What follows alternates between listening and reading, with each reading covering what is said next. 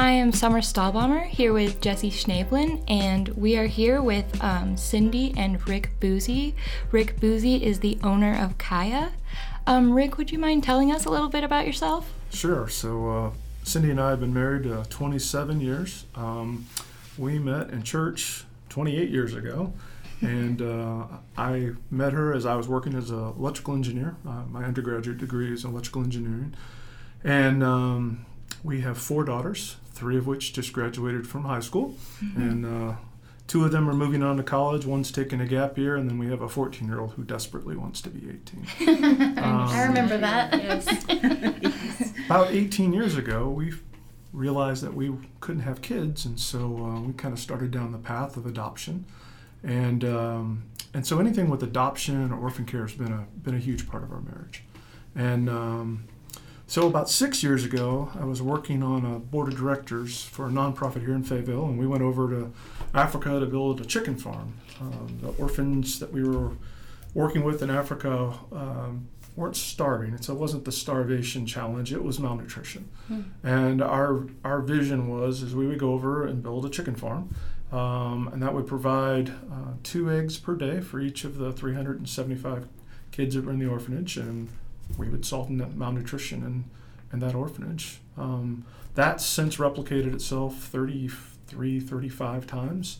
Wow. And so that project went really well. But in the midst of all of that, we were over there over Christmas break. It was, like I said, 6 years ago.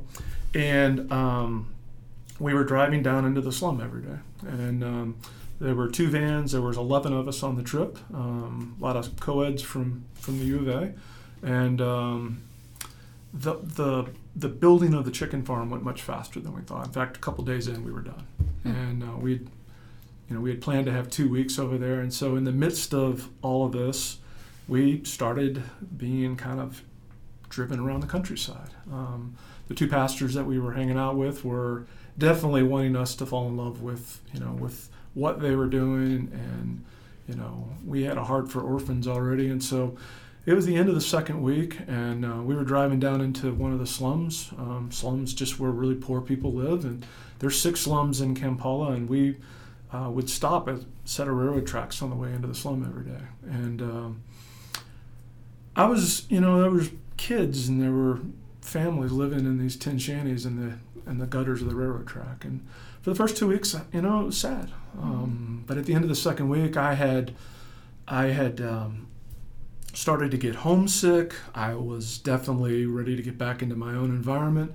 And the night before it had rained. We didn't have any air conditionings in the vans, so the windows were down. And as we stopped at the railroad tracks, just this overwhelming smell of human stench and just hopelessness just overwhelmed me. And I just started to cry. And there was nothing I could do. I was sitting. Uganda's an old British protectorate, so it wasn't a colony, but it was a protectorate, so there's a British influence. So I was sitting on the left side of the seat as a passenger, and I was just like, I just couldn't take it. And I just had to do something. And so for the next week, I was trying to get out. At the time, I worked for Dell Computers, so I ran enterprise sales for Arkansas and Oklahoma. I had about 11 customers, very comfortable life. We worked our tails off, but very comfortable life. And in the midst of that last week, it's just like, what can we do? And so we had been given $50 a month to the orphanage. It was obvious after that first day that $50 a month would be like driving down, College Avenue throwing dollar bills out the window. It was never going to make a difference. And so my heart just started to go, what could we do? What could we do? And so as I got on the plane to fly home to my family, being a good Dell employee, I had 2 laptops, so I hooked up to the internet, and on the 31-hour journey home, I started to look at what were the natural resources of Uganda. And the first one was coffee, and I know way too many coffee roasters. The world didn't need another coffee house, right? Second one was cotton, and I'm not a textile guy. Give me a bale of cotton, I don't know what to do with that. Third one was tea. I hate tea, so that was out. And the fourth one was cacao, which is what we make chocolate from.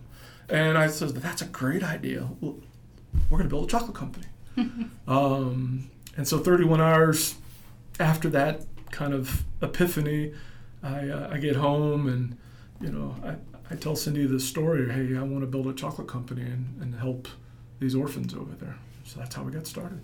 Cindy, can you tell us, like, from your end, like, what was that like? Hearing about, and like, what was your initial feeling, Well, we both do share the same heart for right. orphans. We have 4 adopted children. I don't know if you said that yet, but and it's just, it didn't surprise me because we had already had a couple of businesses before, and we're both entrepreneurs, so I really wasn't shocked. Right. I said, okay, well, get what you need and start making chocolate. Awesome. And so yeah. I have to admit, he made the worst chocolate ever. It was greedy, it wasn't good, and he used what do you call it, mortar and pestle. Okay. But as time went along, you have to make those mistakes. And he perfected it, and I was impressed. And he's actually a better cook than me, and so I knew he would figure out that recipe because he can really taste those flavors, and that's a gift he has. And so just by continuing to do that and making the chocolate, I think it's the best I've ever tasted. And yeah, I would agree with that. Yeah. We were in our delicious. house for 2 years and started selling it, and it just seemed to work, and just kind of have learned as we've gone. And it's been 6 years now, so we're still growing and growing pretty fast. So I'm glad I said yes. And I agreed. I take her on wild adventures from time to time. One of the things that I truly believe is that we can do anything we put our minds to. And I think that came from my parents and from Cindy's parents, that degrees are important for most of the world, in the corporate world, right? It's a stamp, it's a badge of honor, right? You can't get in the doors of a lot of companies without a degree of some sort. But I don't think that's where it stops at. I think when people have vision and people drive to that vision, I think anything can be done. And I agree. I made a lot of bad chocolate. We made about 100 bad batches of chocolate that first 6 months. But you have to. When we've learned, I've had my own business. I'm an interpreter for the deaf. And so I had interpreting service before.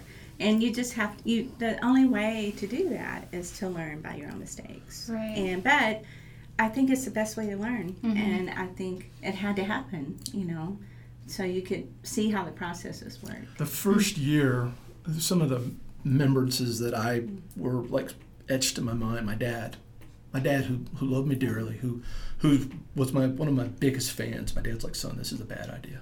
Oh no. Like son, you know there's a chocolate company called Hershey. Like, you know what you're walking into. And I knew up front that as we were putting together, after we figured out how to make chocolate, what would a business plan look like? We knew that it couldn't be the Hershey business plan, because that's how you get stepped on and crushed and thrown to the curb. And so, but Dad's saying, son, this is not a good idea. And Dad later on, said some other things that were very encouraging. Dad helped me kind of perfect some of the things he was a pharmaceutical executive, and so every once in a while I would go to him and say, Dad, I'm stuck, I don't know what to do, and he'd go, oh, just do this. And you'd be like, that just saved me 6 months worth of work. And he's like, yeah, we should ask me earlier, son. I think the other thing that you watch all the Mark Cuban, the Shark Tank stuff, and you see all these overnight successes. And quite frankly, you could look at us and say we're an overnight success, but I can tell you that first 2 years, I used to joke in a lot of my presentations, and the last slide is 4 a.m. And people are like, what does that mean? I says, well, a lot of times it was the time I went to bed, or it was the time I got up. Like real entrepreneurs, the ones that are really like doing things that are different and not just copying somebody, you get to those times where you're in the middle of the night and you're gut checking yourself going, is this really worth it? I remember we lost one of our machines, and this was like year one. It was about 6 months in. It was a time where the machine was down and nobody knew how to help. There were no chocolate makers in Arkansas. There was like, you couldn't dial up 1-800-CHOCOLATE and get somebody to help you. Repairman. And it was like, there was no Best Buy wouldn't send anybody over. None of the Geek Squad knew what to do. But that's where Rick, I don't want to interrupt, but that's where you are. He's an engineer. Yeah, and that's where your skills come in, and he doesn't give up, and he's going to figure out how to fix it to move on. Right. But I remember a couple of those really hard gut checks at 4 going, okay, if I quit, this dies. And I remember like at year 2 and year 3, there were a couple hard things. And it's like, if I quit, if I go home tonight, this is over with. Like, it's up to me. And not that I'm super smart, or I think part of it is just this grit that, sooner or later we're going to figure this out. It's one way or another. I think so many words have come up here. Your definition of success, your definition of failure, your definition of entrepreneurship and grit, which I love. And I want to ask this, our theme this season is leadership. What do these things have to do with each other, if any at all? Well, I think, leadership has a whole bunch of different versions. I think I grew up in church, so the version of leadership I heard was servant leadership, right? But I think at the end of the day, I think when you think of that, it's like you have to paint a vision. Where are we going? Right? Because as a team, whether it's two people, a husband and a wife, or whether it's, a class, or whether it's a football team, or it's a business, or it's a Fortune 500, there's got to be a vision. And then you've got to be able to clearly, we talked a little bit about this on the drive up, you have to clearly communicate where we're going. And you got to make sure everybody's on the same page. And, one of the things I remember at Microsoft, I had a boss, and this boss was an amazing guy. And he said, undercommit, overdeliver. He said, if you do those two things, you will be wildly successful at Microsoft. And those things, to me, lay out a lot of the leadership that we do is okay, that doesn't mean we don't take stretch goals. It means we don't take risk. No, we take risk. But what we do is when we make a commitment to somebody, if I make a commitment to somebody, we're going to show up. We're going to do what we said. Even if it's, kind of the super Herculean behind the scenes. We joke when we went to Hawaii about 20 years ago, I bought this cool little duck. It was like a porcelain duck. And the caption on the duck said, "Smooth as silk on the surface, paddling like hell underneath." and that's the story of our lives. Like, we try to be not cool, but it's all going to be okay. But underneath, man, we're hustling our butts off. And I think leadership is about showing that to everyone else, being there, like, not just barking out orders and walking away, but at the same time, it's painting the vision. This is what we're going to do. This is how we're going to do it.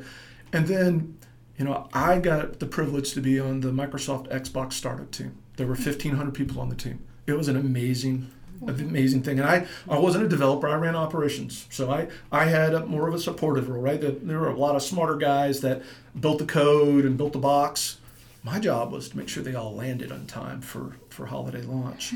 And I remember us plan A and plan B and plan C, and we had out to like plan G, and we went through every plan because every one of those in the midst of this multi-billion-dollar startup failed.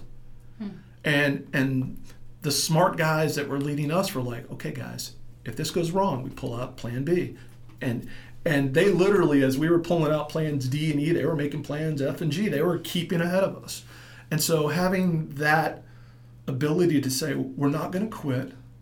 And failure, to me, I agree with Cindy, failure is not necessarily a bad thing. What failure does is teach you what not to do the next time. The definition of insanity, right? Doing the same thing over and over again, expect a different outcome. I think it's not doing that same thing the second time, right? At least learning that part of it. So at the same time, it doesn't mean that you're not going to go through those emotions of up and downs and cry. I mean, you go to your room and you cry. You do what you have to do, but you come out strong, and you come out saying, "I'm not going to give up." I'm going to keep going and keep pushing through. That needs to be the end result. But you definitely are going to feel emotions. You're going to be mad at yourself. You're going to be upset. You're going to be mad at people. But you've got to let yourself feel those. And you got to let them come out before you can get to the other side. Yeah. And I think this question that Summer had come up with about, basically it took you 6 months and a lot of money and 100 bad batches of chocolate. So, like, how did you keep yourself motivated? Yeah. Because I feel like I don't know if I would do this, but I feel like you would get so discouraged at times. You would be like, how long do I do this? Yeah, you do. I remember, this is no lie. So, a lot of students coming out of college, when they do a startup or they hang out with a crew that's in that early phases, right, or hyper-growth phases, right, you don't have the responsibilities that we had. I mean, I had a wife that I'd been married to for over a decade. I had 4 kids. I mean, Sorry. I'm teasing. Good point. But they were young, and we owned a house, and so there were real, honest risks that we could lose things. And I think over the years, one of the things that taught me is that they're just stuff. At the end of the day, a house, it's nice to have a roof over your head. But at one point in one of our other startups, I was fearful. I was afraid of failing. And Cindy said to me, she goes, what's your fear? And it was one of those really like, you sure you want to go there? And she's like, yeah, ask. I says, the fear is you'll leave me. She says, well, I'm not going to leave you. So you can bag that one. What's your next fear? And the next fear was we'd lose a house. Right. And to be honest with you, to be forthright, right? We went into foreclosure. We almost lost the house at one point. But she said this was her response to we'd lose the house. I still believe it.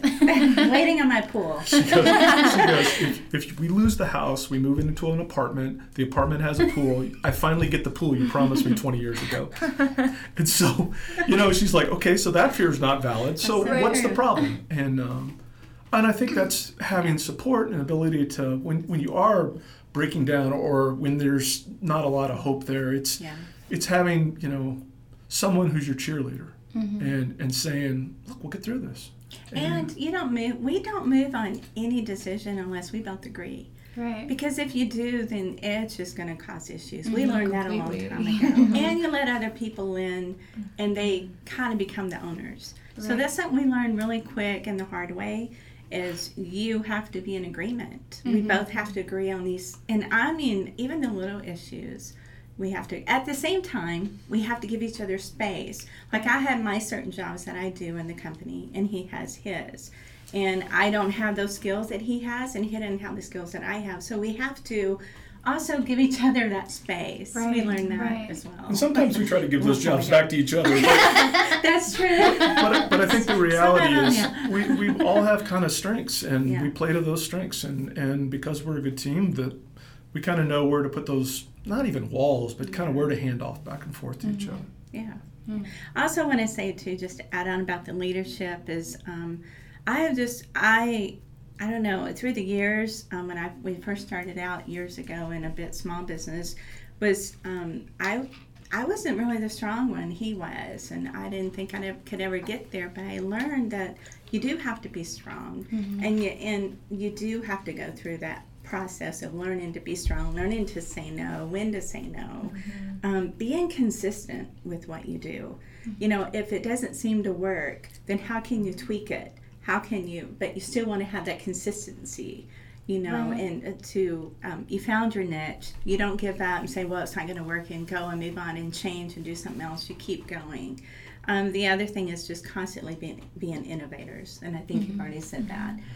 Working, getting out of the box. Okay, this didn't work, and it's not going to work, or we can't make this right now for this company. What can we do to tweak it to maybe make them still get what they want, but make it a different way. Right. Yeah, I think bigger, out of the box. Yeah, and I think that's, my release, although there hasn't been a lot of time in the last year or so, my release is playing piano. And so Cindy jokes because I play the same song over and over again. But can we ask what song? It's my song. It's I don't blues. know. You wrote it. I grew up playing blues and jazz, and so when I come home from work, you can pretty much tell how I'm feeling by what I'm playing. I'm either banging on the music, which means I'm probably jazzed up, or I'm playing something soft and slow, and I'm probably frustrated or sad. But it's how I release at the end of the day. But to me, playing piano is very similar to making chocolate, and I think anything. It's creative. Right. Like, why would we do chocolate in Arkansas? Like, because no one's ever done it, and it's cool. And I didn't realize walking in how many different varieties of chocolate there were in the world. And so to me, it's like, let's do that. Let's not just be the biggest, right? Because we'll never compete with those big kids, right? Those kids at Walmart and Target and all those big mass merchants, that's a whole different game, right? Let's do something really excellent. And let's stay in that lane versus trying to swim out into the big lanes where, you're going to get crushed by an oncoming ship, like a 100-ton Hershey ship. So that's kind of how I kind of chill out. I love to, and it sounds goofy, But honestly, my dad just passed away a couple months ago. My second biggest release was to go out and mow the lawn. And it's because with the tractor, and in fact I had a giant zero turn, it's just all the noise is gone, and I can just kind of think. But now my dad has passed on his big tractor to me, and I went out and mowed the lawn in the backyard the other day. We have like 7 acres, and it's quiet. It's like, even though the tractor's roaring, it's like, it's so peaceful back there, and you're just mowing. I mean, you just brush Right. But I love that. I think it's at one time where there's not any input coming into me. I'm not having to make decisions. I'm just kind of enjoying the ride. But that scares me. No. Because that's where he creates and innovates, like you said. And no, but he'll come back. He's an innovator. He'll come back in and have these great ideas. And on the practical side, that's where we work well together. Right. Okay. So That if you makes ever, sense. when you get a partner, and if you're not husband and wife, and your partner's in a business, I will say your skills do need to come, your skill sets will be different. You need to appreciate that in each other. At the same time, you don't need to be scared to push back. Right. Because if you have a visionary, a dreamer, and you have a practical side, another person who's practical and detailed, then you got to learn how to work together. And there's times when I say, no, I don't agree, period. And then we have to work through that. And sometimes he pulls back, sometimes he has to pull me into the dream. So I'm a different guy than I was 30 years ago. But I can tell you this, I love to make things. And I think that's a lot of my dad, which is at the end of the day, we make things. And so in sports, it was, okay, if you ran 50 yards, for one game, I want to run 51 for the next game. It's just, I want a little bit more. And in manufacturing, that's exactly what's going on. We just want to, we made 100 bars this first month. In fact, the first week, we made 20 good bars. We made about 200 bars that week. We made 20 good ones. Great. We thought it was amazing. We did. And they were thick and brick. They were just really too thick. You could barely break them. But they tasted good, right? They tasted really good. They did. And 6 years later now, we're at 20,000 bars a month. And we're like, we're just getting started. But I can look back and I can say, okay, that was 6 years ago, and that was a really happy day. And so we do. I mean, the team we'll throw a pizza party, or we'll have a little downtime, and that's like, okay, what can we do next month? Like, what? It doesn't have to be some goofy goal, like we want to do 17 million in sales next year, like a lot of the .coms can, right? Because they can scale that fast. I mean, we really make things, so it's got to go a little bit slower. But there is that I want to make a little bit more. I want to do a little bit more, and so that. I think that's what drives me. Well, you started Kaya to obviously help people and give back, so can you touch on that a little? Sure. So when we started out the process of what were we going to do, we said, let's take 10% of our profits and let's pour that back into the places that we source from.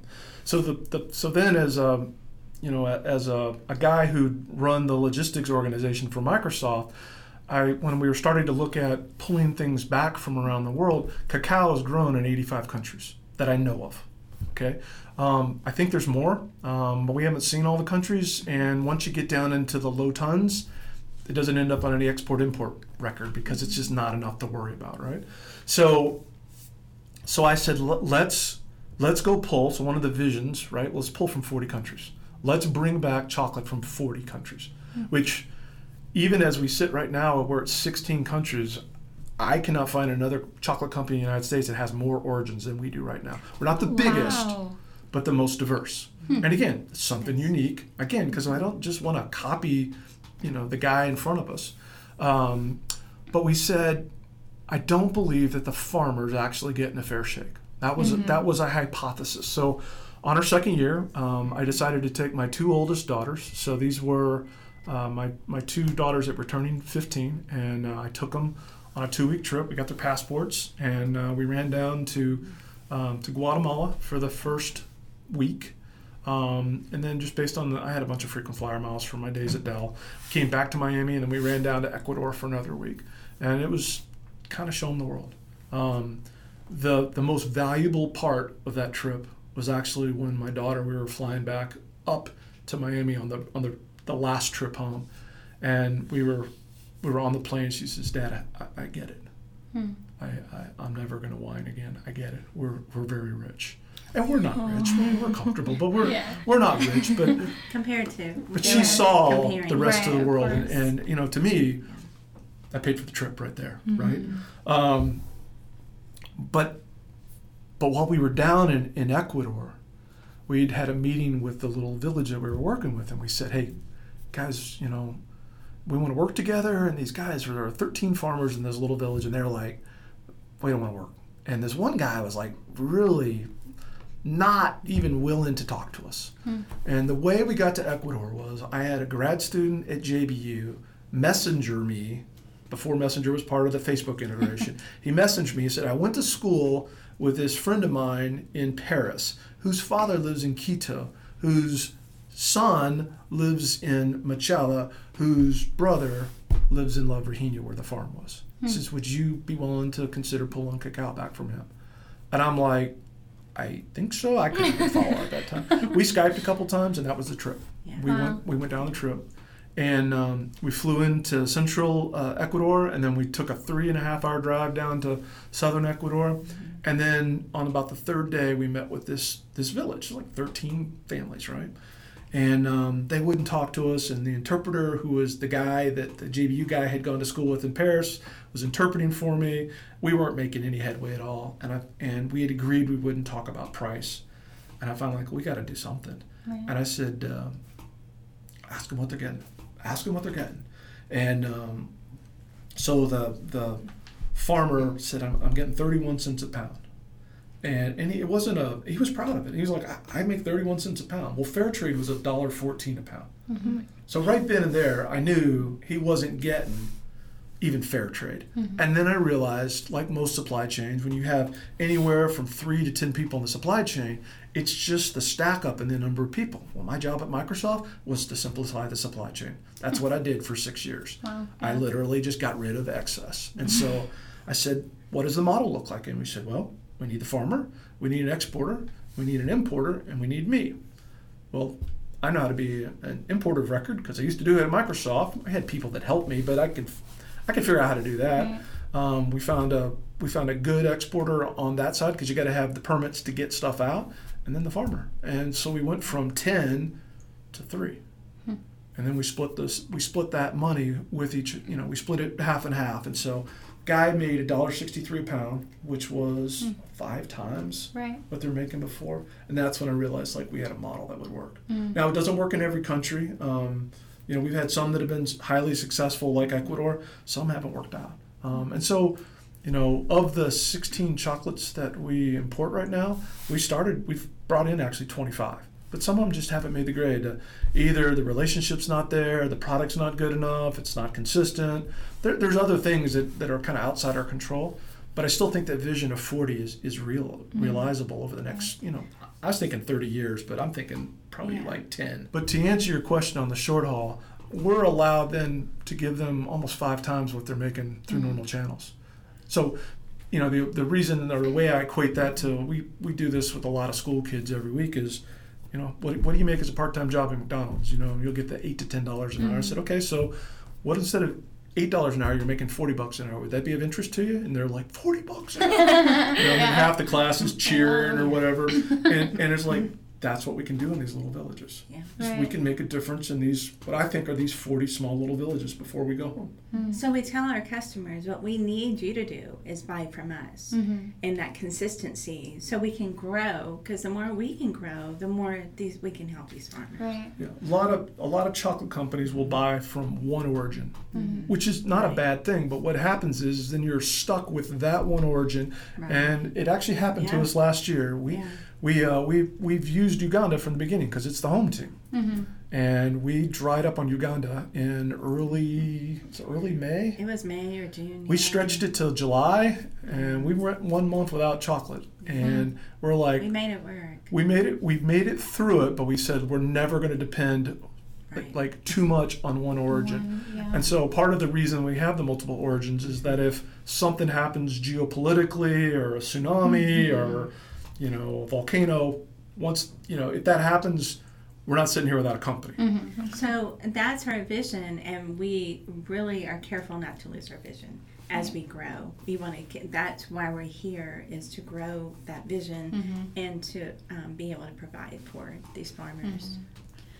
What I want to ask about this. I think you've touched on some of it, but why a business? So why not a nonprofit, or why not missions? Why is starting a business a good model for engaging in social responsibility or community impact?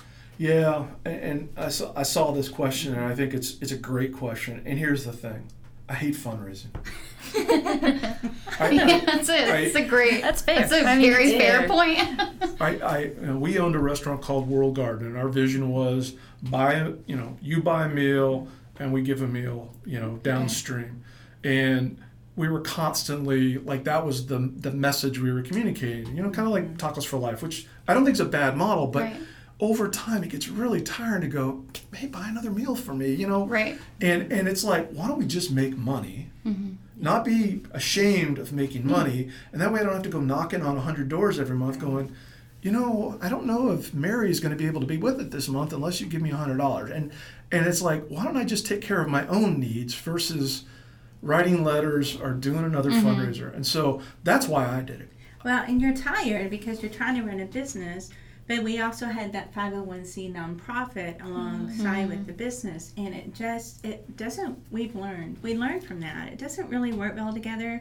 And then people come to you thinking, well, you're a nonprofit, why aren't you helping us? Right. Or instead of, it just didn't seem to, or your business growing, it just didn't seem, it kind of confused people. Right. Okay. So we thought we've got to do one or the other, and we chose business. Not right or wrong, just what we chose. No, I asked because, we have so many business students, and I think that there's this feeling, and I'm not sure if it's new, but it seems to me that a lot of younger people are purchasing from companies that are doing this kind of work, and also interested in doing this kind of work with their companies. Meaningful work that has an impact, but from a business angle. And so I think it's really interesting to see a successful and interesting and impactful model.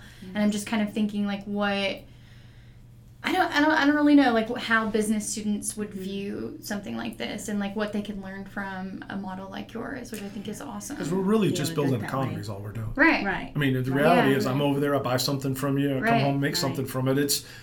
It's a mechanism to build economy on both sides of the water. That's a good thing. Sometimes other approaches don't necessarily build on the far side. Well, and we're also helping on the other side locally. I mean, we're hiring more people. We're getting ready to hire in the fall. I mean, we're not only helping the other countries, we're helping in our own country. We're helping in our own state. We're helping our little town of Elm Springs. Yes. We're helping Northwest Arkansas. That's wonderful. So it feels good, and it's I feel like that's what we're supposed to be doing, just helping the community. So I think sort of with a lot of business students, one reason you go into business, and this isn't the main reason, but one reason people go into business is because it's safe. It's a safe major to go into. It's a safe employment to go into, sort of. So what was it like for you to leave a successful company, a safe company, and kind of go on this entrepreneurial path? And what was it like when you actually decided, all right, I'm going to do this?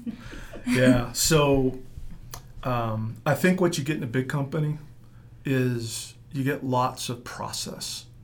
In a bigger company, it's been successful for some amount of time, and so you get a lot of experience because you're in an engine that works.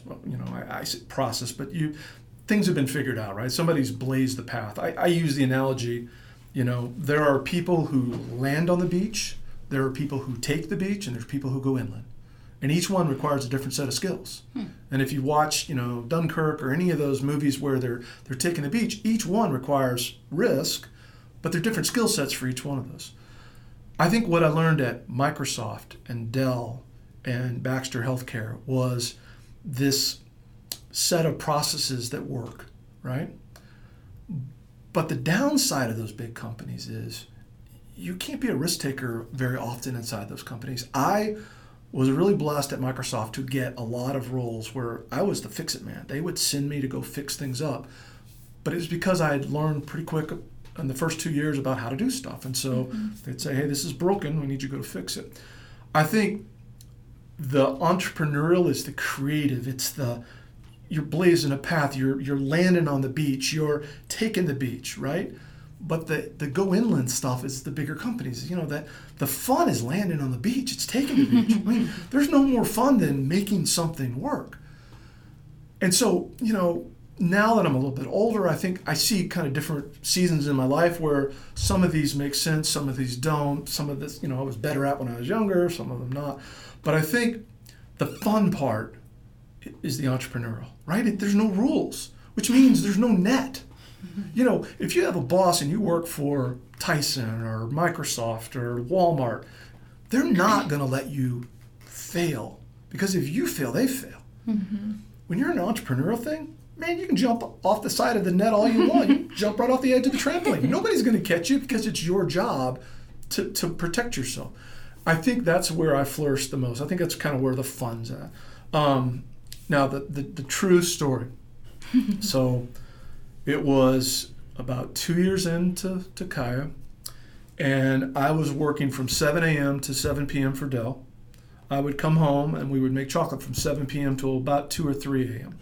This was every day of the week. It was hard. Yes. Wow. And I'd get a couple hours of sleep. I'd go back on the road, and I'd made a decision that every night I would drive home. So my territory was Arkansas and Oklahoma. So I'd leave Oklahoma City, or I'd leave Little Rock, or I had a couple of customers around here. I didn't have Walmart at the time, but I had most of the four corners of the two states.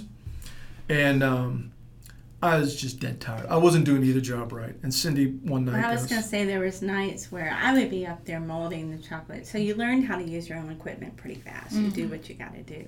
Right. So we were both just exhausted. So Cindy said to me one day, she says, you're not doing either job well. She says, pick one. It's true. And I'm like, you know what that means? She says, pick one. She says, you know what I'm going to choose?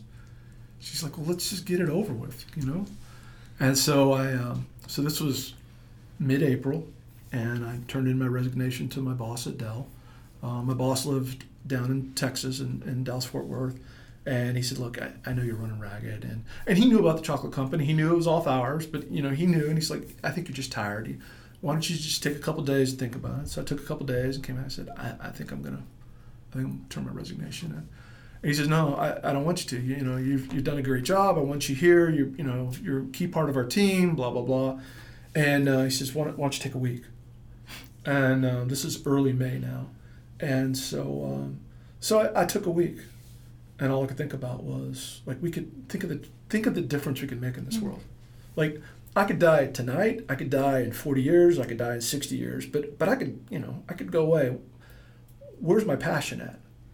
And this is a key part of being an entrepreneur, is if you're not passionate about it, you will not get your rear end out of bed at 4 o'clock in the morning. You will not be there sometimes crying over a machine because you're like, I don't know why it doesn't work. The instructions say, and as an electrical engineer, my first job out of college was building robots. So I knew how to build and make stuff work.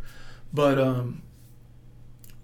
I took another week, and then it was time for kind of my annual review. My boss came up. She said, let's talk about this. I know you're just tired. And I'm like, I'm really serious. And he's like, I'm not taking your resignation. No. And so at the end of the third week, Brian finally realized I was serious. I was going to turn in my resignation. And so turned it in. The last day was May 31st, June or May 30, I can't remember the dates, but May 31st, I think. And then June 1st, I walk into our shop where we were making chocolate up in Elm Springs. And I sat down at my desk, and this overwhelming fear came over me, like, what did I just do? I just left a very comfortable job. Like, I worked my tail off, but we got compensated pretty well at Dell for doing our jobs. And I literally was like, oh my God, what did I just do to my family? And I'm freaking out. And on my phone was a voicemail. And I remember going, I don't remember that. And so this is like 7 o'clock in the morning, right? First day after you resign, and you're like, what was I doing? And so I pick up the phone, and it's Celebrate Magazine. And it was Wiley Elliott, the editor, and he left me a message. It was the night before. And he said, hey, this is Wiley. Could you call me back? I really need to talk to you something in the morning. It's very important. And so hung up, dialed the phone, said, hi, this is Rick. And he's like, hey, I'm Wiley. I'm the editor of Celebrate Magazine. I said, I know the magazine. I know. And he goes, you've been selected as one of the top 14 to watch out for in 2014. Would you be interested in accepting the award with the other guys? And I'm like, yeah. And I think it's just this calm. It was a blessing. It was a huge blessing. It was confirmation. Yeah. Just this peace came over me, like, okay, I'm doing the right thing. So I want to add to that too. I think, as Rick talked about fear, the fear is real. Quitting and jumping off. We call it jumping off. We jumped off the cliff, and we've done that more than once. The cliff, it's not as far anymore. It's not a far drop. But I think, as our beliefs are, the women, I pray with a lot of women, and the number one emotion for women is fear. Because, if you don't have that money coming in and that security, or the security, I guess, and fear, if you don't have that security, then it's hard, and then you start to get panicky, and I did a little bit too, just like Rick did, but because that happened quick. That was good. And then men, too, feel insignificant. So if you feel like your business is not, doing well, then that's a really big attack, and you've got to push hard through that. But again, those emotions are going to come up for sure, and you've just got to push through them together. The other thing I wanted to say, too, is it's also timing, jumping off the cliff. I know when we had World Garden, we looked at each other and said, we'll never do this again. I know it's like the second or third time we had said that. 2 years later, we started Kaya. I think it's often really scary for students to consider the concept of failure. Like if they don't have the job when they graduate, if they don't get the degree in the time span that they thought they were supposed to get the degree, or the internship, or whatever it is that they, and myself being, not graduated and stuff like that, I've already realized in the short amount of time that life is very curvy, and it's not a straight and narrow. This isn't what I thought I would be doing, several years ago. But life has this really strange way of like putting you in places that you need to be, and building skills and giving you bruises, which I really like that analogy, because it's really useful. So I'm really glad that you guys have framed it in this way, because I think it's really important for students specifically to hear that it's okay to go in a different direction, right? Or it's okay for the road to wind. And you have to remember, you don't know what's going on behind the scenes. So, for example, how you're still being successful even though you feel like you're failing, because I can tell you there was one girl that worked for us named Chloe who it broke her heart seeing the homeless, because we help feed the homeless with our restaurant, and we helped to start soup kitchens and the community gardens, and there's some of them still going and still doing that, so that is a success. And we feel like, but this one girl started, what was it called, 3 bags in 2 days, and and just started making these bags and taking them to the homeless people, to wherever they were, and as far as I know, there's somebody else took over that, but that gave her like a whole new entrepreneur, right? Being an innovator and starting her own business, and now she's ventured off into some other things similar to that. And so you just never know how you can be used to help other people, and so you've got to keep your that open, and you can't let those negative thoughts come in and think you're a failure, and you just don't know really what's going on behind the scenes. Some of it we didn't know until later on, how we help people do that. You just don't know. Yeah, one of the guys that I have a sheet when we bring kids to the shop. We talk about making chocolate and stuff, but the other thing we talk about is really this entrepreneurial kind of whole genre. And one of the guys that my dad shared with me, when we were going through one of the first businesses that wasn't going real well, it's like Henry Ford. And everybody, do you know Henry Ford? And I'm like, yeah. And he goes, he failed 4 times before Ford Motor Company. And my comment to Dad was, Dad, I don't want to fail 4 times before we're successful. He says, well, son, just realize all roads, as you said, aren't straight. You might have to bend and curve a little bit. And I remember that because, and Cindy's exactly right, just because we don't think we're super successful, that passion, that spirit, that juice that you start to spin off because of what you're doing inspires others. And it's like, I mean, this is probably the coolest time in Northwest Arkansas, right? Because all the big kids are doing really well. But then there's this whole entrepreneurial vibe. There's all these people that are working together, and they've created all these new products and new companies. And I think there's just this, and I think a lot of it is the generation that's rolling in here that wants to know that it's not all about the almighty dollar. Like, I'm going to spend my buck, but I'm going to spend it where I want it to be used in a way that honors the money that I made, right? And so you see a lot of that in the companies that grow. We're not the only one for sure. Right. But it's that ability to say, look, I'm going to make a difference with the little chunk of the world they've carved out for me. And that's just kind of how we've said Kaya is going to be. So what advice would you give students or others thinking about starting their own startup maybe, or following their passions or their dreams? Well, I think to Shark Tank a lot on this one. Because if you watch the guys are, they're very discerning, right? So a lot of times you have someone with a passion but no product. Sometimes you have a product but no company, right? And you can easily get fooled by the friends and family, which I'll call them it's your fans, it's your support base, to say, oh, that's awesome. And so they all buy, if you make a pen, they all buy the pen, and you're like, they're buying it out of sympathy, right? They don't really want the pen, but they want you to feel good. And so you buy the pen, and then you take that next step, and it's like, why didn't that work? And it's like, because you didn't put some folks around you that are willing to tell you the honest truth.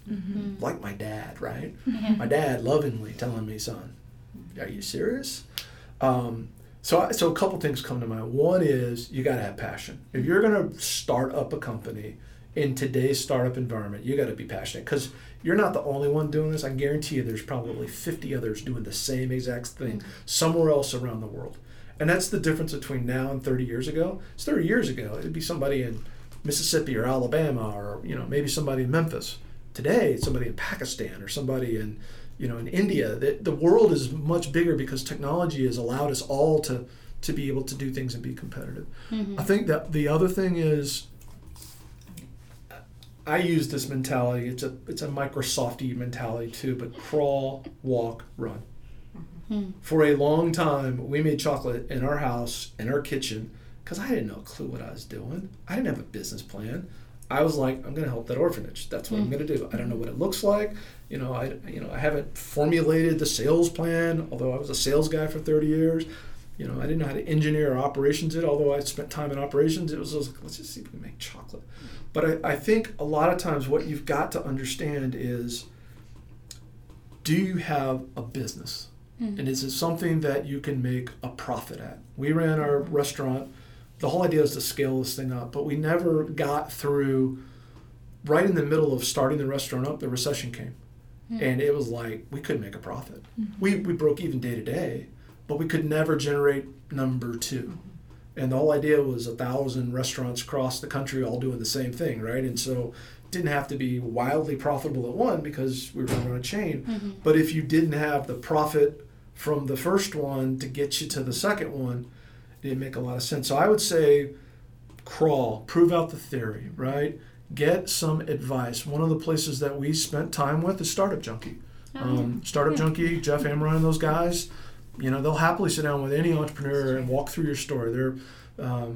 They do some cool stuff. They're funded by the SBA, so the Small Business Administration, and so they'll sit down with your idea, your vision, or your passion, or your product, and then they'll help you formulate that. I think the other thing is there's a network of entrepreneurs around here where you can go find some other folks to say, hey, what do you think of this, right? But I think you got to crawl. Like, the grandiose plans is, I'm going to raise $1 million and go knock this out of the park.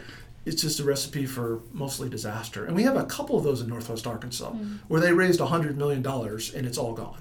And so you've got you've got to crawl, because then once you start walking, you can kind of see it and figure out and adjust, right? Because we're not doing the same thing we were doing 6 years ago.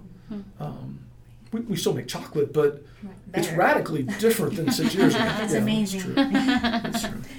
Now, I was going to add to that and just say, it's going to take more money than you think it is. So you've got to be prepared. Number one, are you going to be able to live on almost nothing? Because that's going to happen when you first start out. If you need to move home, whatever it takes, you need to know that, hey, you're probably not going to have that much money to live on at the beginning, so you need to think about all that and have everything in place. Number two, I know Rick didn't mention it, but I think as business majors, you guys know this, you need to have a business plan. But you don't just write it once. You write it over and over, and you tweak it, and you show it to somebody who you can trust, because as the other advice I was going to give is you don't give away your secrets. Okay, so this will be our last question, but can you tell us about a leader in your lives who has inspired you? Mine would be, I'm an interpreter for the deaf. That's it was my career for years before we had kids and started our businesses. But just real. There's a few deaf men that I have just been around that didn't even let that. I wouldn't even call it a disability, but just wouldn't let that deafness stop them. And I just really looked up to them. I worked alongside, and not only interpreting for them, but teaching sign language classes. And they helped me grow my business, and just were really supportive. And I just saw them being so successful, and just watching them, they really mentored me, and they didn't even know it. So that's awesome. Yeah. I know this is cliches, but I'm going to say my dad. My dad retired as an executive vice president at Allergan Pharmaceuticals. My dad was the first to graduate from college, and he went to LRU, which was before we had UALR. It was LRU, and so Dad had an LRU, right? He was a double chemistry major. Dad, walked to school uphill both ways in the snow kind of guy. But I think where he really amazed me was, I've lived in 26 places in my life. My dad was a fast tracking executive, and so every 18 months we moved. He either got a promotion or he took on a new role at a new company, or he got asked to go fix something. Dad was a startup guy. So Dad started pharmaceutical plants all over the world. The thing that amazed me about my dad, we were in Rocky Mount, North Carolina. We were there for like 2 years. And Dad had been offered a job to move to Chicago. So this is, he was with Abbott Labs, and he was going to move to Chicago. And I got invited to the going away party. And, I was 12 or 13 at the time. I don't remember exactly. I was probably 13. And so I got to go to the party, and, the pharmaceutical plants. So everybody's wearing hairnets, got lab coats on. They're all, everybody's. And these people would come up to me, and they would be bawling. And they would be like, "Do you know how great your dad is?" And I was like, no, because my dad worked all the time. Now, my dad wasn't like completely a workaholic, but he was. But I would ask, like, why is it? He says, he's the greatest leader you've ever seen. And my dad was the epitome of that servant leader, that, he would be there on the floor at 4 o'clock in the morning with the team when something had to be done. He was the one that cared about people. I remember my dad told me this when he was 55. He retired at 55. He had been, so Pilkington Barnes Hines was the company he was working for. They made like eyeglass or contact eye solutions. They got bought by Allergan. And Allergan basically could pick whoever they wanted from the Pilkington. So they picked Dad. And they're like, we're keeping you, we're shutting the plant down. We just want that brand. We don't really want the company, we don't want this plant. And my dad told us, he says, my job over these last, 30 years has been to start up companies and start up these new plants. And usually it involves shutting down another plant. He goes, I've laid over 5,000 people off in my career. I can't do it anymore. And so, son, I'm going to walk away. I'm going to retire. And I was like, he's 55. I'm like, can you do that, Dad? He's like, yeah, we're okay. We're okay. And it's just that, that true like servant leader. And my dad was never one for, I can remember my dad up at 4:30 every morning. And, I can remember turning the TV set off. Johnny Carson, I would always be the one because it'd be blaring in the bedroom and I'd turn it off, when I was in high school. But that just exemplify of leadership. Even when he was in his 70s, right? He used to get out on the farm and run the tractor. He wasn't shy of work. And I think a good day's work doesn't hurt any of us. And so I picked Dad. Awesome. Well, and I do have sounds to like add an on to amazing that. person. Yeah. Was. Yeah. Well, and I haven't said anything about my parents, but they did teach me to follow through, and very strong, taught me to be a very strong leader. My mom and dad are both very strong in their different areas. Always, just whatever you start, you finish. Right. Right. So, yeah.